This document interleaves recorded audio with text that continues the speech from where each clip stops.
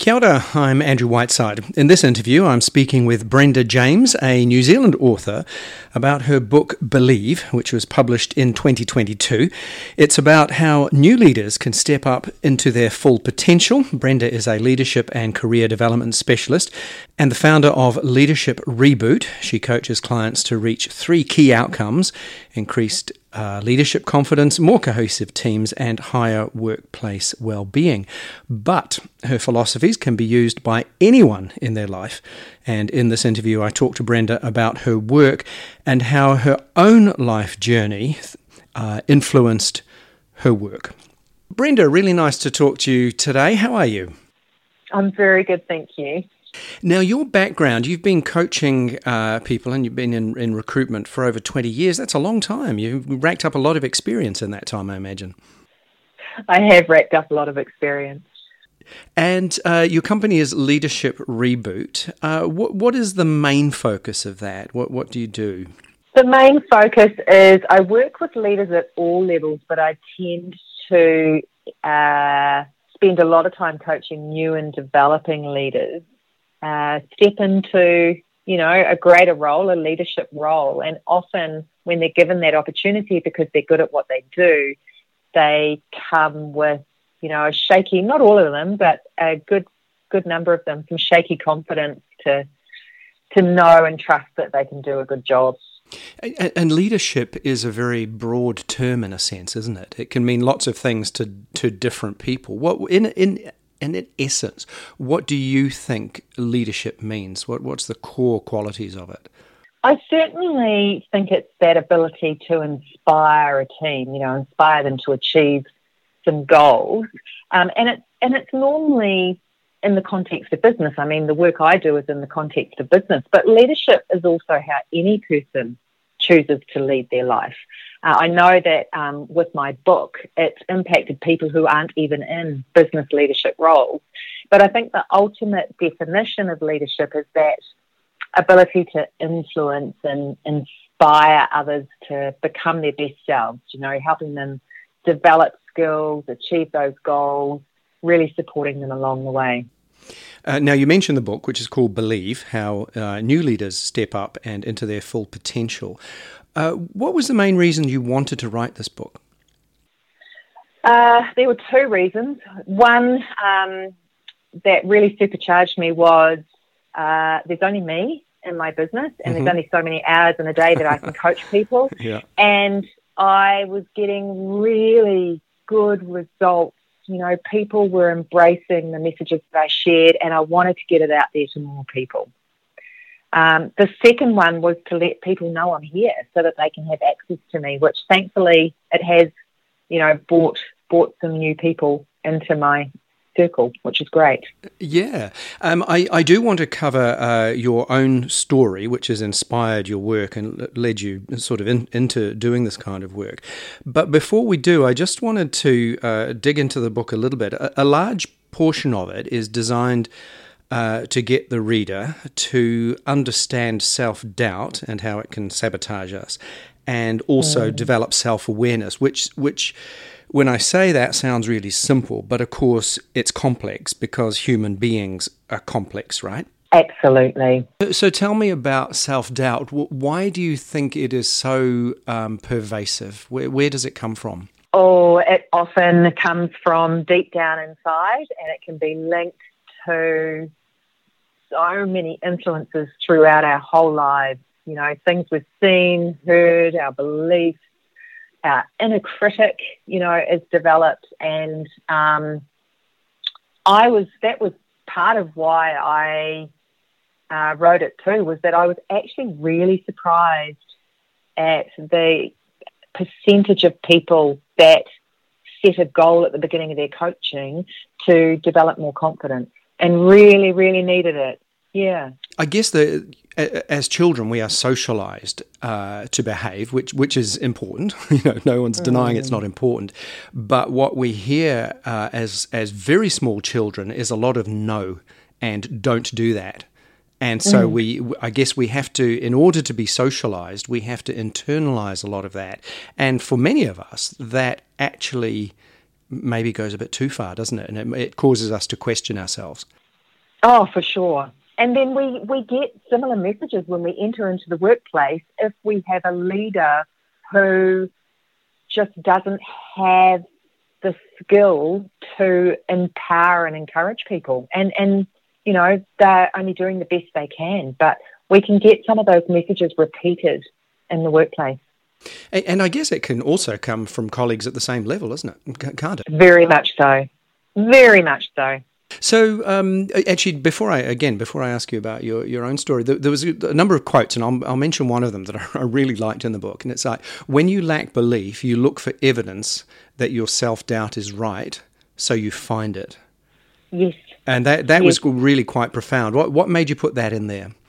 I have been studying thoughts and thinking since my daughter was wee little, so well over 20 years now. And so I've had plenty of experiences and time to get proof that what we focus on grows. What we look for, we see. We absolutely do. And, my goal often with a client, or my wish for them, is that they experience that once early on our coaching journey. So they go, oh my gosh, it's true. It's right. It's like when you buy a red car and suddenly you see red cars everywhere. Yes. Yeah. Yeah. We absolutely get what we look for, and what we focus on grows. Quite extraordinary, isn't it? But also, I guess affirming from the flip side of that is quite affirming.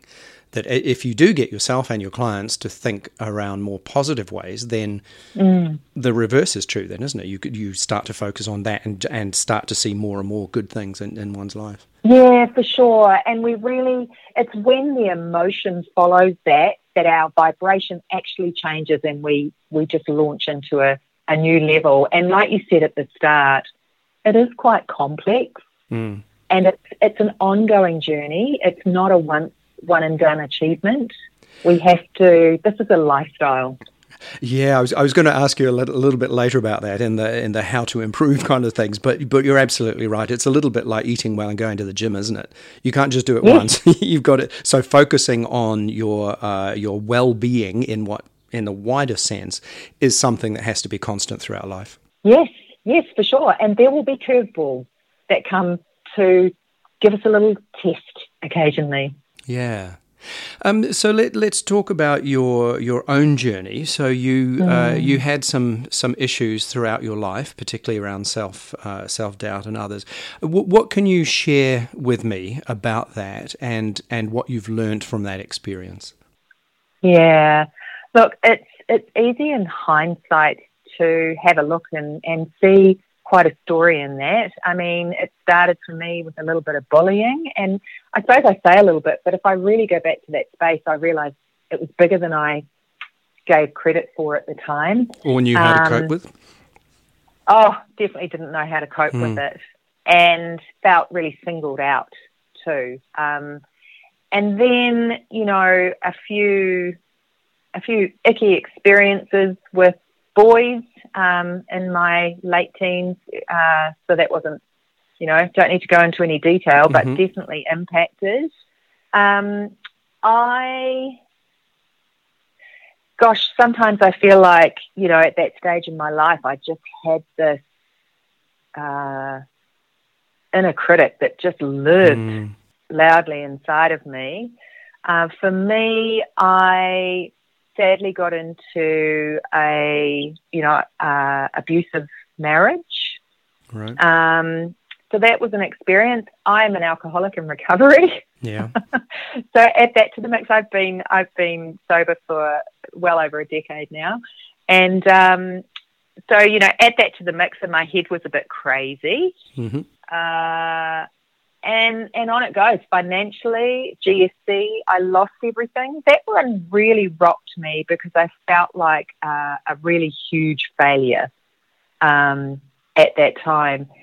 But it also launched me probably to the deepest digging I'd ever done to finally get strong. And I bet that digging was quite painful, yeah? Very painful. And, I kind of, one thing for me that happened quite recently, and I'm talking 4 months ago, is unexpectedly my partner of 8 years asked for a separation. And, you know, within a week there was a new woman on the scene. Wow. And so I've kept, it was right on book launch time. I've kept going through it. I've done interviews, I've written articles. But do you know what? I can hand on my heart say that I turned to my own advice in my own book to feel strong again. And genuinely 4 months down the track, while I'm still having moments, I feel good. I feel strong. I feel confident. I've looked at my part in it, and I've done some healing. But that's why I know it's not a one and done achievement. And, you know, I definitely looked at my thinking and, gosh, what thoughts were I having to attract that sort of experience into my life? And I've done a lot of writing around it. So I, you know, and I thought, wow, okay, I didn't really need an example that this stuff worked, but there you go. And I think I have so much more empathy, even that I already had a lot, but even more for the change that I'm, you know, wanting to influence my clients to make. I just got a fresh reminder of how complex and tough this can be. You've lived it. You've lived it. Yeah, once you step over it into that new space, though, like, you know, it takes people a long time to get over what I've just been through. And I know I had that indestructible inner strength. It's fascinating looking back, isn't it? Because when you were younger, the alcohol, I guess you could say that it was self-medication. It was the one thing that you had that you felt would help you through it, no matter, you know, how destructive alcohol can be in people's lives. But it got you through it. And now all of the experiences that you've had and that exploration of who you are has led you to a place where now you have resilience. That's a remarkable journey, isn't it, really? You know what? I'm going to agree with you now. People used to, I think 2 months ago, a few of my friends were saying, you're amazing. And I felt like saying, I don't want to hear that I'm amazing. I would rather have not gone through it. But now, a few more months down the track, I'm like, actually, yes, I am very resilient. And it doesn't mean you don't experience, you know, the yin and yang of life, but it does mean that you've got that inner strength to tap into. And even if you can't, you know, heal from something immediately, you've got that knowing that you will. And so for me, the inner critic didn't stay very long this time. That's actually one of the most important things, isn't it? To remind ourselves, particularly as we get older, with all that experience, we've been through things before and we've survived. Yeah. And so I applaud that. I think that's fantastic. It's one of the things, when you were younger, you didn't quite have the skills that you needed to get through unscathed. You know, the other thing I was going to say to you, do you feel now in your life that you recognise I have to feel this rather than try and block it out when something negative happens? Yes, and that's something that I really embraced. That's something I seemed to know more this time than ever before. It's just to sit with those raw feelings, be on my own, and allow it to process in whichever way it needed to. And I did a lot of that. I had the space to do a lot of that. In fact, you know, my calendar opened up the first few days after I left our home. People were postponing appointments, and I'm like, that's just uncanny. I really need that space. Yeah, fascinating, isn't it? So I'd just like to dig in a little bit in how do you recover? So in the book you offer suggestions on how people can move through, face their self-doubt, face their fears, and gain self-awareness and move through that. In a nutshell, what are the main things that you think are as important that have helped you and that you've put in this book to help others? The primary one is that self-awareness. Really get to know yourself what are you thinking? What are your thinking patterns? What are your habits? Because then you'll see what the inner critic's saying. You'll see how you're sabotaging yourself. It's really about, and I offer a thoughts journal to my clients so that they can actually reflect on their thoughts at least, for a week daily, so they can really see the patterns. There will be patterns that you'll identify. I noticed some of the things you talk about. You just mentioned journaling there, but you offer some concrete steps, including things around diet and exercise, but also dealing with difficult situations and developing that self-awareness. So you've got some very specific steps that people can go through to explore who they are, what they believe in, what the scripts are, I guess, that are going on in their minds. And that's made a big difference for you in your life. So you're not just putting these in. You've actually lived this. I still do, and I think that's really important. Self-care was another thing that got me through. That movement and understanding what it does for the mind. When we feed our bodies good nutrition, it actually does impact our mind. The vital importance of good sleep. I mean, when I learned about sleep and how it impacted us when we didn't get good sleep, I just had to share it as part of all my programs. Yeah. So it's just so vitally important to look after ourselves first. And the amount of people that I talk to who have become busy in a leadership role and put their well-being regime on hold is phenomenal, and yet it's so important. It really should be put in people's diaries to attend to this at least a few times a week, though, isn't it? Because people think, I'm too busy to attend to that, and in actual fact, they then start to suffer, don't they? Yeah, very much so. And with regard to the tools that are available throughout the book, it was just important to me that I didn't write a book and leave people thinking, oh, well, how do I do that? Exactly. It's like, well, here's a tool you can use. The challenge is do it, use it. And you mentioned gratefulness, which I know in my own life is a really, really important thing to remind ourselves of what we have, no matter, even if it's really simple and seems small, but I'm grateful for this. It's actually very powerful and profound. More than people know. And if you ring my phone and get the answer message, the end of it says, and I'd love to know one thing you're grateful for today. I actually introduced this to my life about 4.5 years ago, and I've done it every single day ever since. I now have an A4 journal, and I write a full A4 page just on gratitude every morning. Wow. I did not miss one day after my recent experience, and if I can find 10 things, and I go minimum 10, if I can find 10 things to be grateful for when I'm going through an emotional upheaval, then anyone can find 3. Yeah.